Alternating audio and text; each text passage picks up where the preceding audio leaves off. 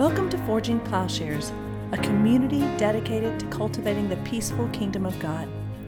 We hope this part of our ongoing conversation stimulates your mind and challenges your heart about what it means to be a follower of Jesus. Please stay tuned at the end of the podcast for a short message about our ministry. One of the key issues in the early church concerns the meaning of this passage in Philippians. Verses 2, 5 to 8, have this mind among yourselves, which is yours in Christ Jesus, who though he was in the form of God, did not count equality with God a thing to be grasped, but emptied himself by taking the form of a servant, being born in the likeness of men and being found in human form, he humbled himself by becoming obedient to the point of death, even death on a cross. How is it that Christ is both God and man? I think this passage explains it. It says the Godhead emptied himself. And the word here is kenosis, or a self-emptying. And the call is that we are to imitate Christ in this self-emptying. The question is this a permanent thing? Is Christ fully human and divine? And in what sense? We might see one part of this debate as extending to the period prior to Chalcedon. Chalcedon is the fourth ecumenical council in which they debate this question. But before this, in the person of Augustine, and maybe extending to the theology of Martin Luther, we see one answer. And really in this answer, the essence of God is unattainable. Luther will depict our ability to get to God, that it's always that God is hidden from us. And so Luther holds to an Augustinian notion of what is called original sin. And his theology is slanted and may be defined by his focus on law and the idea that we do not become righteous in practice, but only in principle or legally. That is, imputed righteousness, a kind of theoretical righteousness. And Luther pictures the Christian life as a kind of unending struggle with sin. That is, that we really don't get any better at this thing. He depicts a split individual, struggling, living in two kingdoms. He says we live in the kingdom of God and we live in the kingdom of the world, but such that the spiritual and hidden kingdom of God, it really only serves the inward self. We end up following the ethic dictated by the kingdom of the world, of necessity. And for Luther, God in his essence then is hidden from us, and we do not live with resource to what we would call the immanent Trinity, or who God is in himself. And this sets up a kind of peculiar dialectic in which faith stands over and against reason, or in which the theology of glory, in the language of Luther, is opposed to the theology of the cross. So God has his own autonomous purposes, which are really beyond human comprehension. But what can be known about God is just his promises, and that's what Scripture is. And so for Luther, God is the cause of all things, and the human remains a passive recipient of God's action. There is no free will for man in Luther's estimation. Quote, he says, we do everything of necessity and nothing by free will, for the power of free will is nil, and it does no good, nor can do without grace. So for Luther, the Word is not an encounter with God, but it's a promise. The Word is the means by which God condemns sin, promises salvation, and so he reads all of the Bible as law and grace, mainly focusing on the New Testament as grace and the Old Testament as law. not to say they're not intermixed. But this promise is had not through the achievement of a real world defeat of sin, but only on the basis of the promise. Quote, he says, sin is always present, and the godly feel it, but it is ignored and hidden in the sight of God because Christ the mediator stands between. That is a kind of imputed righteousness. So that's one option. The other stream of argument runs from Paul to Origen, who many would say Origen is the earliest Christian theologian, and maybe coming down to the work of a man called Maximus the Confessor, who lives in 580 to 662. And he pictures just the opposite.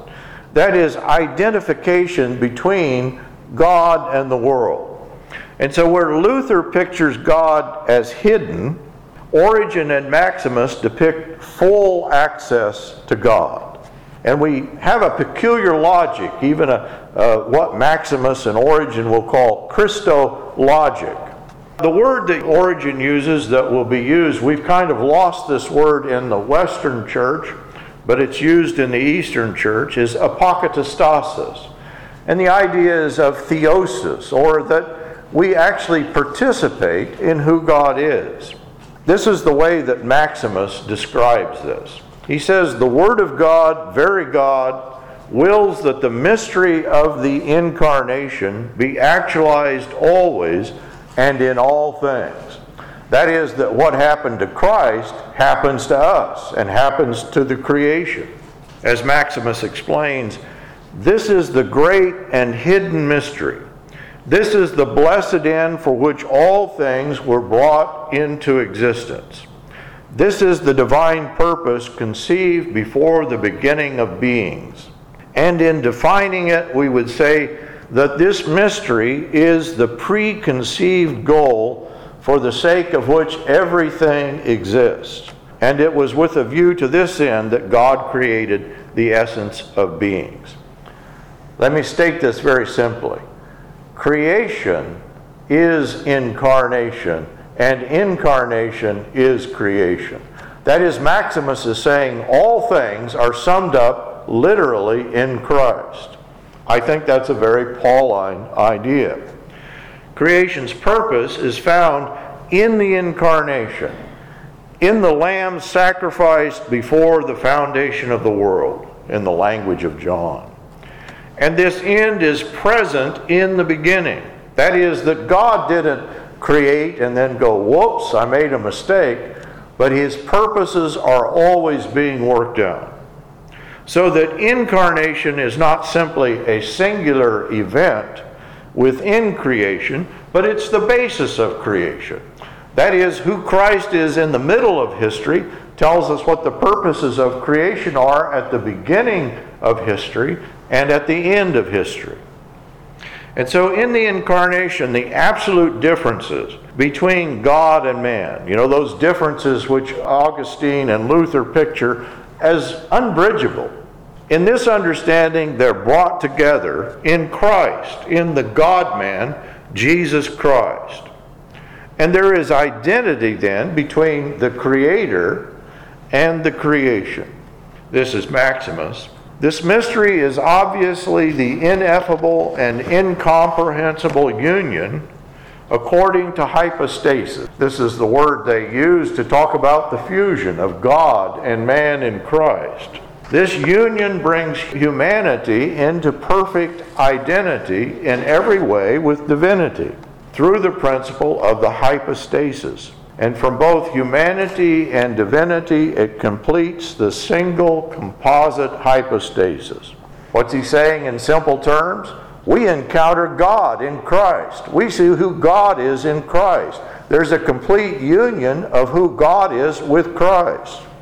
This total identity with God on the part of Christ, then, is duplicated by the Christian. What happens to Christ happens to the Christians. To state it point blank, the Christian becomes Christ. He says they will be spiritually vivified, made alive by their union with the archetype.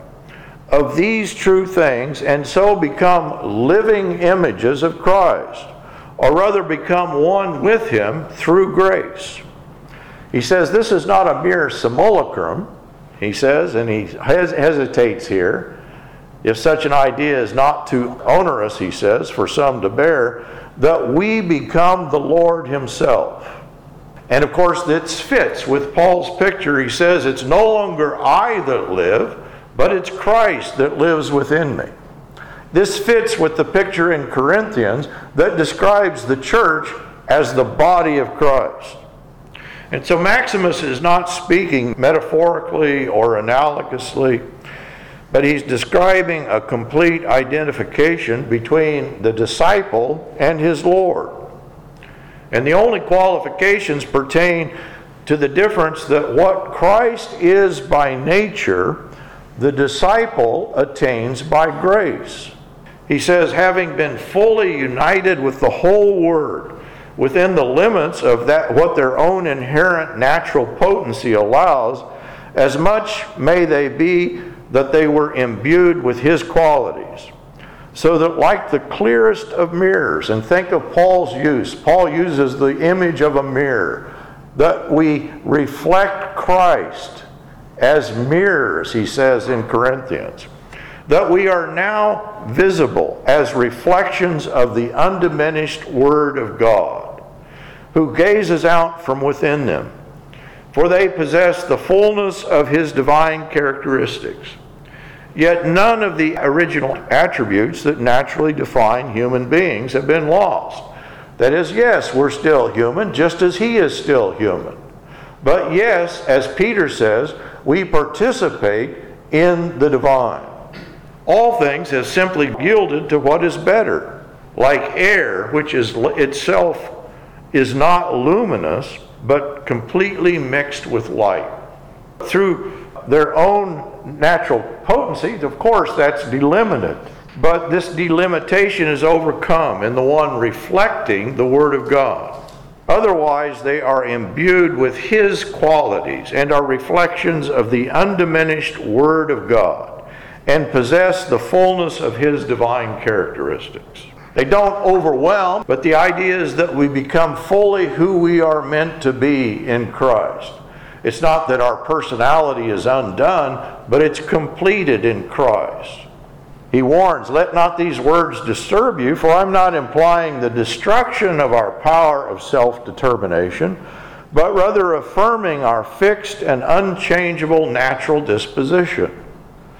We were created to be in Christ, and it's only in Christ that we come to the fullness of who we are, what we were created to be. One's natural inclinations are fulfilled through the work of Christ. He says, as there is only one sole energy, that of God and those worthy of God, who in a manner befitting His goodness wholly interpenetrates all who are worthy. And this is accomplished then through the body of Christ, through the incarnation of Christ. So the body of Christ not only accounts for the deification of the Christian, but this is the picture of the purposes of creation. The body of Christ, this is Maximus, is either the soul or its powers or senses, or the body of each human being, or the members of the body, or the commandments, or the virtues, or the inner principles of created beings, or to put it simply and more truthfully, each and all of these things, both individually and collectively, are the body of Christ. Where do we encounter Christ? In one another. Where do we encounter Christ? In the world. Where do we encounter Christ? In all things that are created by Him. We see Christ reflected to us.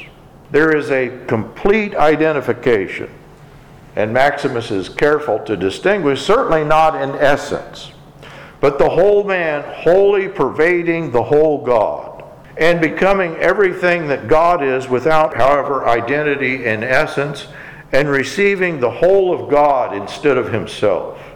This is the opposite of the picture of Martin Luther, that pictures God as absconded, that God has hidden himself from us. Here God is fully with us. And Maximus is building upon Origen the notion that the beginning is in the end, and the end is in the beginning. And this is Jesus Christ. He is the Alpha and Omega. He describes the virtuous person through Origen's formula. For such a person freely and unfeignedly chooses to cultivate the natural seed of the good, and has shown the end to be the same as the beginning, and the beginning to be the same as the end. Or rather, that the beginning and the end are one and the same. Christ, then, is the beginning of all things, the end of all things, and we see God then reflected in this beginning and end. And so from the viewpoint of God taken up by the virtuous person, by conforming to this beginning, conforming to creation's purposes, a beginning in which he received being and participation in what is naturally good, he hastens to the end diligently. This end is theosis, the deification, the participation in God of all things.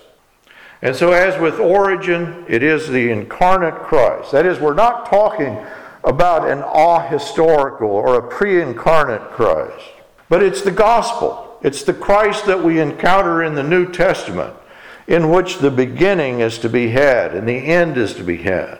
The incarnate Word, through this Word, God has identified with the world, and the world's beginning and its end is found in this identity. So as stated in the Gospel of John, in the beginning was the Word, and the Word was with God, and the Word was God. And this is the work of God. In this way, the grace that divinizes all things will manifestly appear to have been realized. The grace of which God the Word becoming said, this is Jesus in the Gospels. He says, my Father is working just as I am working. They say, why are you doing this on the Sabbath? He says, well, God hasn't stopped working, and this is what God is doing. The Father bestows His good pleasure on the work. The Son carries it out, and the Holy Spirit essentially completes in all things the goodwill of the former and the work of the latter, so that one God in Trinity might be through all and in all things. What is God doing? He's saving His creation. He's saving His people. The Trinitarian work begun through the Son is carried out in all of creation. This is Colossians 3:11. So that He might be all in all. If then Christ, as the man, is the first fruits of our nature in relation to God, that's the way Paul pictures Christ. He's a kind of yeast that leavens the whole mass of humanity. As He is, so shall we be. So that in the idea of His humanity, He is with God the Father, for He is the Word, who never at any time has ceased from or gone outside of His remaining in the Father. Let us not doubt that, consistent with His prayer, we shall one day be where He is. This is the Lord's Prayer. Thy kingdom come on earth as it is in heaven. His prayer to the Father is happening. We are the first fruits of a new race. For inasmuch as He came to be below for our sakes, and without change became man, exactly like us, but without sin, loosing the laws of nature, Maximus says, in a manner beyond nature, it follows that we too, thanks to Him, will come to be in the world above and become gods. Now this may sound offensive to you, but Jesus says this in John. He says, ye shall be gods. And He's quoting the Psalm. That is, that we're full participants in who God is. And so Maximus might be seen as working out the details. This is actually an earlier thinker, Athanasius, says, God became man that man might become God. But he sees this as the working principle of the cosmos, with its own logic and its own singular explanation. It's not that God became like man, or that man becomes like God, nor is it simply some Greek notion of participation, but rather Maximus gives full weight to both the human and the divine work of Christ. He's fully God and fully human. And in this, he's countering the tendency. Historically, the tendency is to either emphasize the humanity of Christ or the deity of Christ. And very often there's a focus on the deity of Christ at the expense of the humanity of Christ. And the notion, maybe spoken or unspoken, is that the incarnation is in some sense a kind of singular episode in the life of God, and not an eternal reality about God. And this is counterbalanced, I think, in Origen and Maximus, with a full embrace of humanity and deity. There is a complete union between God and man. We can say that the cross of Christ is an eternal fact about God. We can say the incarnation of Christ is an eternal fact about God. There's a complete union between God and man. This is Maximus. This is precisely why the Savior, exemplifying within himself our condition, says to the Father, "Yet not as I will, but as thou wilt." He's fully human. And this is also why St. Paul, if he had denied himself and was no longer conscious of his own life, said, "It is no longer I who live, but Christ who lives within me." And so in the first instance, Christ really becomes human. And in the second instance, Paul really becomes Christ. What's true of Christ is true of us. There's this full union, this full identity, that God is renewing our nature. He made our nature new, maybe returning it to its primordial purpose, its incorruptibility, through who He is, through our rational soul in which He bestows the gift of divinization.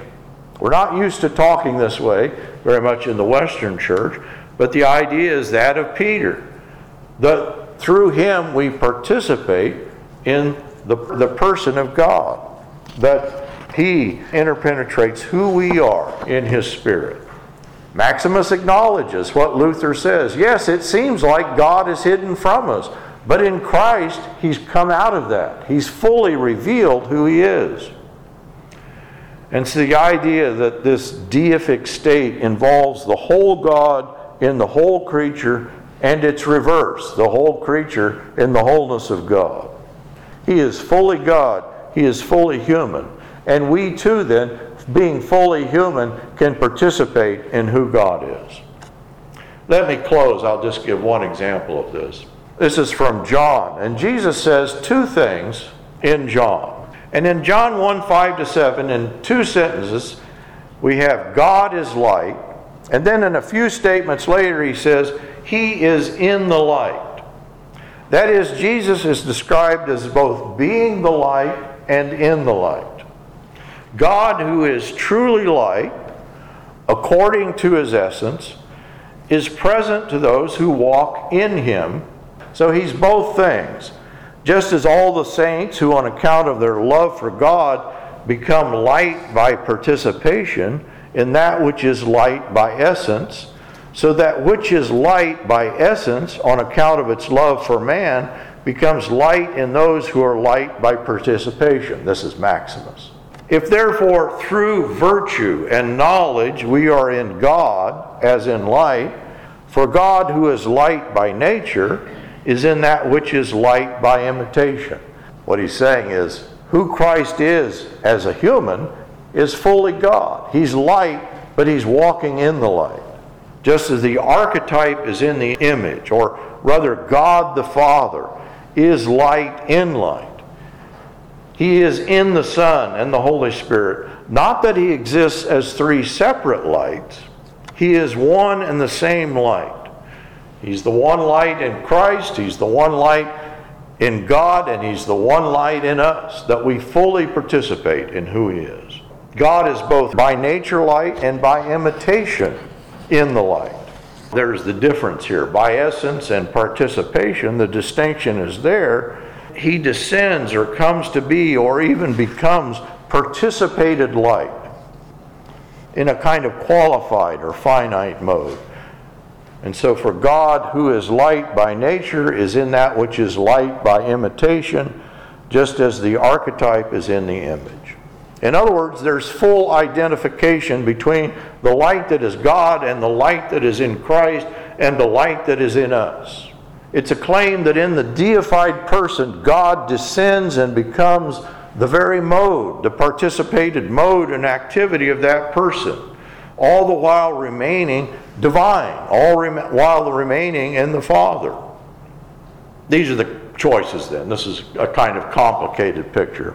But I think the two choices between Luther and Maximus in explaining Philippians, but actually in explaining Paul. Either God is hidden from us and we only know him in a secondary way, or we know him and become like him who is God. And I believe that the New Testament clearly identifies us with the body of Christ. We have to do not with a secondary reality, but with a first order experience. So let me close. I'll just read a few passages that I think emphasize this point. Romans 12, 4-5. Just as each of us has one body with many members, and these members do not all have the same function, so in Christ we who are many form one body, and each member belongs to all the others. We are the body of Christ. Ephesians 3:19. And to know this love that surpasses knowledge, that you may be filled to the measure of the fullness of God. Ephesians 4:13. Until we all reach unity in the faith and the knowledge of the Son of God and become mature, attaining to the whole measure and fullness of Christ. We become truly Christ-like. Colossians 1:16-17. All things have been created through him and for him. He is before all things, and in him all things hold together. And let me end with the passage in Colossians 3:11. Christ is all, and in all. Forging Plowshares is a community dedicated to cultivating the peaceful kingdom by providing in-depth, transformative biblical and theological education and discipleship. If you have found this podcast valuable, please remember to share on social media. If you have questions about what you've heard, or if you'd like to learn more about how you can get involved with Forging Plowshares or even support this ministry financially, please visit our website, forgingplowshares.org.